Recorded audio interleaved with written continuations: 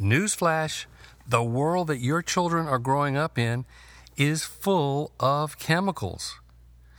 We are just beginning to understand what these chemicals do to your children's health.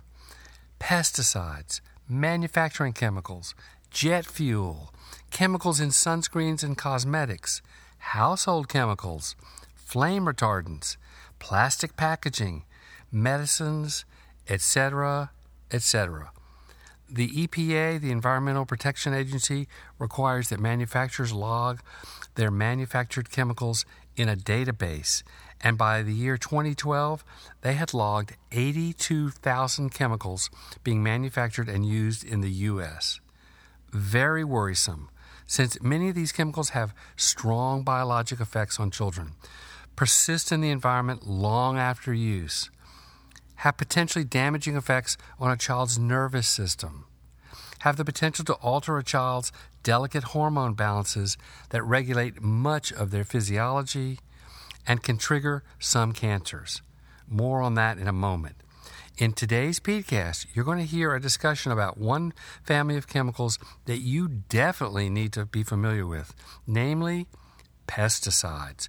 Your child's long-term health may be on the line from exposure to these chemicals, so it is upon you to familiarize yourself with these chemicals.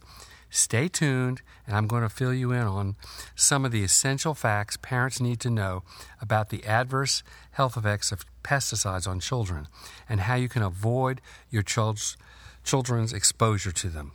Stay informed, stay engaged, and of course, stay tuned.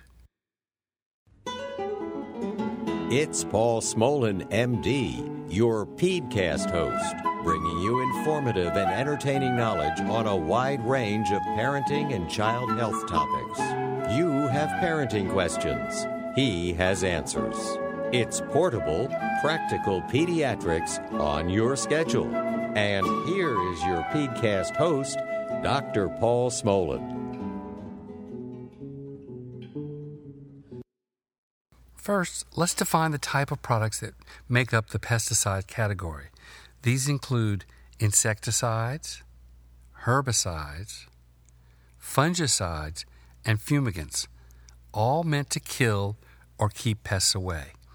To understand the damaging effects of pesticides, we're going to need to take a brief trip down Science Drive to understand how pesticides work. Let's start with a quote from the World Health Organization's 2008 report on toxicity of pesticides on children. Quote, "Pesticides are toxic by design.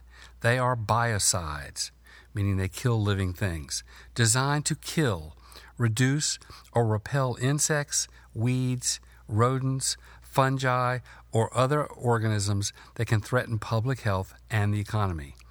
Their mode of action is by targeting systems or enzymes in the pests which may be identical or very similar to systems or enzymes in human beings, and therefore they pose risks to human health and the environment. Pesticides are ubiquitous in the environment, and most are synthetic. There is a growing concern about children's exposure to pesticides and their special susceptibility. Children are not little adults and may have higher exposures and greater vulnerability at both high and low levels of exposure."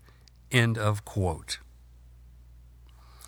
In other words, in order for a pesticide to work, they need to be toxic to living things like insects and fungi and weeds and rodents. Well, unfortunately, the biochemistry and cellular machinery of insects, fungi, weeds, and rodents isn't all that different from that of you and your children. Your children can become collateral damage in our war against pests, mainly by three mechanisms. Mechanism number one, by interfering with critical enzymes in the nervous system of pests. To see this in action, just spray some insect repellent on some ants and watch what happens. First, they stop moving. Then they start shaking with convulsions, and then they die. This all happens within minutes of exposure. The ant's nervous system has been short-circuited by the pesticides. The pesticide interfering with neurons' ability to talk to other neurons. Newsflash, these are the same enzyme systems and neurotransmitters that control your children's nervous systems. Mechanism number 2, by interfering with the organism's critical enzyme function, such as enzymes that are needed to produce and use chlorophyll or even produce cellular energy. A cell that can't produce energy, no matter what type of organism it lives in, is destined to be a dead cell. And finally, mechanism number 3, by causing oxidation within the cells of a targeted organism. Remember that word oxidation from chemistry class? It is just a fancy word for the process of burning. Cells die when they are chemically oxidized enough because critical systems of life simply stop functioning. The cell is fried, so to speak. What adverse health effects do children sustain from pesticides, you may be wondering? Well, there's a growing body of research that demonstrates that pesticides can harm children, especially their nervous systems. And when it comes to toxicity, investigators find that the younger a child is at the time of exposure, the more likely an adverse effect is to occur. This is super important for you to remember. That means during pregnancy and the first few years of life are probably the most important time to protect children from pesticides or any other type of chemicals. This is when their nervous systems are developing. It only makes sense. Which leads me to this Doxmo Pearl. Like with many parenting decisions, less can be more. When we apply this principle to exposure to the myriad of chemicals that come with modern agricultural practices, this principle is spot on. Having less exposure to pesticides generally means having more good health for your kids. Understand that the neurologic effects of pesticides on children are the easiest toxic effects to see.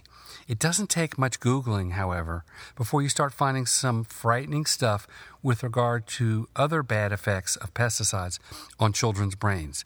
Let's start with this quote from a 2013 article in the Academy of Pediatrics journal called Pediatrics. Quote, "Among the findings associated with increased pesticide levels are poor mental development by using the Bailey Index." That's an index that is able to measure a young child's IQ. And increased scores on measures assessing pervasive developmental disorder, inattention, and attention deficit hyperactivity disorder. End of quote. Could America's low-threshold use of pesticides be behind the explosion of cases of ADHD and autism that we're seeing today? Well, some epidemiologists think so. Or consider this article published in Workplace Health in 2012. Listen to the conclusion the authors came to in this review article about pesticide exposure in children. Quote, "Given the evidence about the potential links between prenatal and early childhood pesticide exposure and neurological and behavioral deficits, a variety of potential interventions should be tested at the policy, public health, and individual levels. It is vital to assess how children are exposed, the clinical implications of exposure, and education to improve understanding about exposure and outcomes." End of quote. It doesn't sound like they're just a little worried. They are a lot worried and are suggesting a lot more needs to be done to protect children from pesticides. And if that's not enough to get you worried about your little ones, links have also been made between pesticide exposure and leukemia, lymphomas, that's another type of cancer, blood cancer, and brain tumors in children. All good reasons to minimize your children's exposures, especially during their fetal life and your child's early years. So let's get down to the practical. After all, this podcast is called Portable Practical Pediatrics, right? Well, here are some ideas of ways to reduce pesticide exposure from your child's living environment. And I'm sure that there are more. Number 1, buy organic if you can afford it, especially for foods known to have strong pesticide residues and especially when you are pregnant or your children are very young. To do this, learn which foods comprise the environmental working group's Dirty Dozen. Those are the ones that have heavy residues of pesticides, and their Clean 15, those with minimal pesticide residues, and adjust your shopping accordingly. Number 2, and while you're at the Environmental Working Group's website, download their app and refer to it when doing your shopping. The app can help you not only reduce your children's exposure to pesticides, but chemicals of all sorts. It's a must for savvy parents. There's a link in my show notes. Number 3, wash fruits and veggies before you offer them for your children to eat. Number 4, cut the skins off non-organic, thin-skinned fruits like apples, pears, peaches, and tomatoes whenever possible before serving them. Number 5, and here is a neat trick that can remove a lot of pesticide residue from fruits and veggies that you intend to serve your children that I read about in, of all places, the Consumer Reports. In their testing, they found that soaking fruits and veggies in a dilute baking soda solution, 1 teaspoon of baking soda for every 2 cups of water, removed almost all the pesticide residue on the surface of the fruits and veggies. And again, there's a link to that article in my show notes. Number 6, try never to use a balm or a fumigant inside your home to get rid of pests. But if this is vital, don't do this without professional help. Number 7, lock up pesticides in a safe place, away from your children. Accidental exposure and ingestion does happen, and it's serious. Number 8, if fertilizers with herbicides are applied to your yard, keep your children off the turf until there has been considerable rain and time since you applied the chemicals. Number 9, try not to use any pesticides in your vegetable garden. Rather, use natural methods. And I've found that garden stores and the internet can be very helpful at showing you how to do this. Number 10, always use the least toxic product that will work. You will probably need help deciding on which products these are, but that help is, again, readily available on the internet. And number 9, as a reference, I have links to the Academy of Pediatrics suggestions and the Environmental Protection Agency's suggestions to minimize your children's exposure to pesticides. Now, just to make sure you didn't miss a few of the super important points from this podcast, let's go over them one more time. Pesticides can harm children by the same biologic mechanisms that they harm the pests that they are designed to control. Children are more sensitive to the negative toxic effects of pesticides than adults are. The earlier in life a child has exposure to a pesticide, the more likely that exposure is to have negative effects. There exists strong evidence that early exposure to pesticides can cause behavioral and neurologic effects on children. And finally, with some time and care, you have a lot of control on whether your children are exposed to pesticides. Well, I hope you found that discussion informative and practical. If you enjoy learning about pediatrics and child health with Pedcast, consider taking a moment to rate this blog and podcast on iTunes or Facebook. Your review helps others find my show, for which I would be very grateful. Well, this is your host, Doc Smo, broadcasting from Studio 1E, my first child's bedroom on the east side of my house, hoping your children have childhoods that are both green and clean.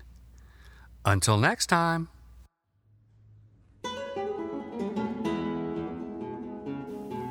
I would like to thank the following people for their assistance in the production of this podcast.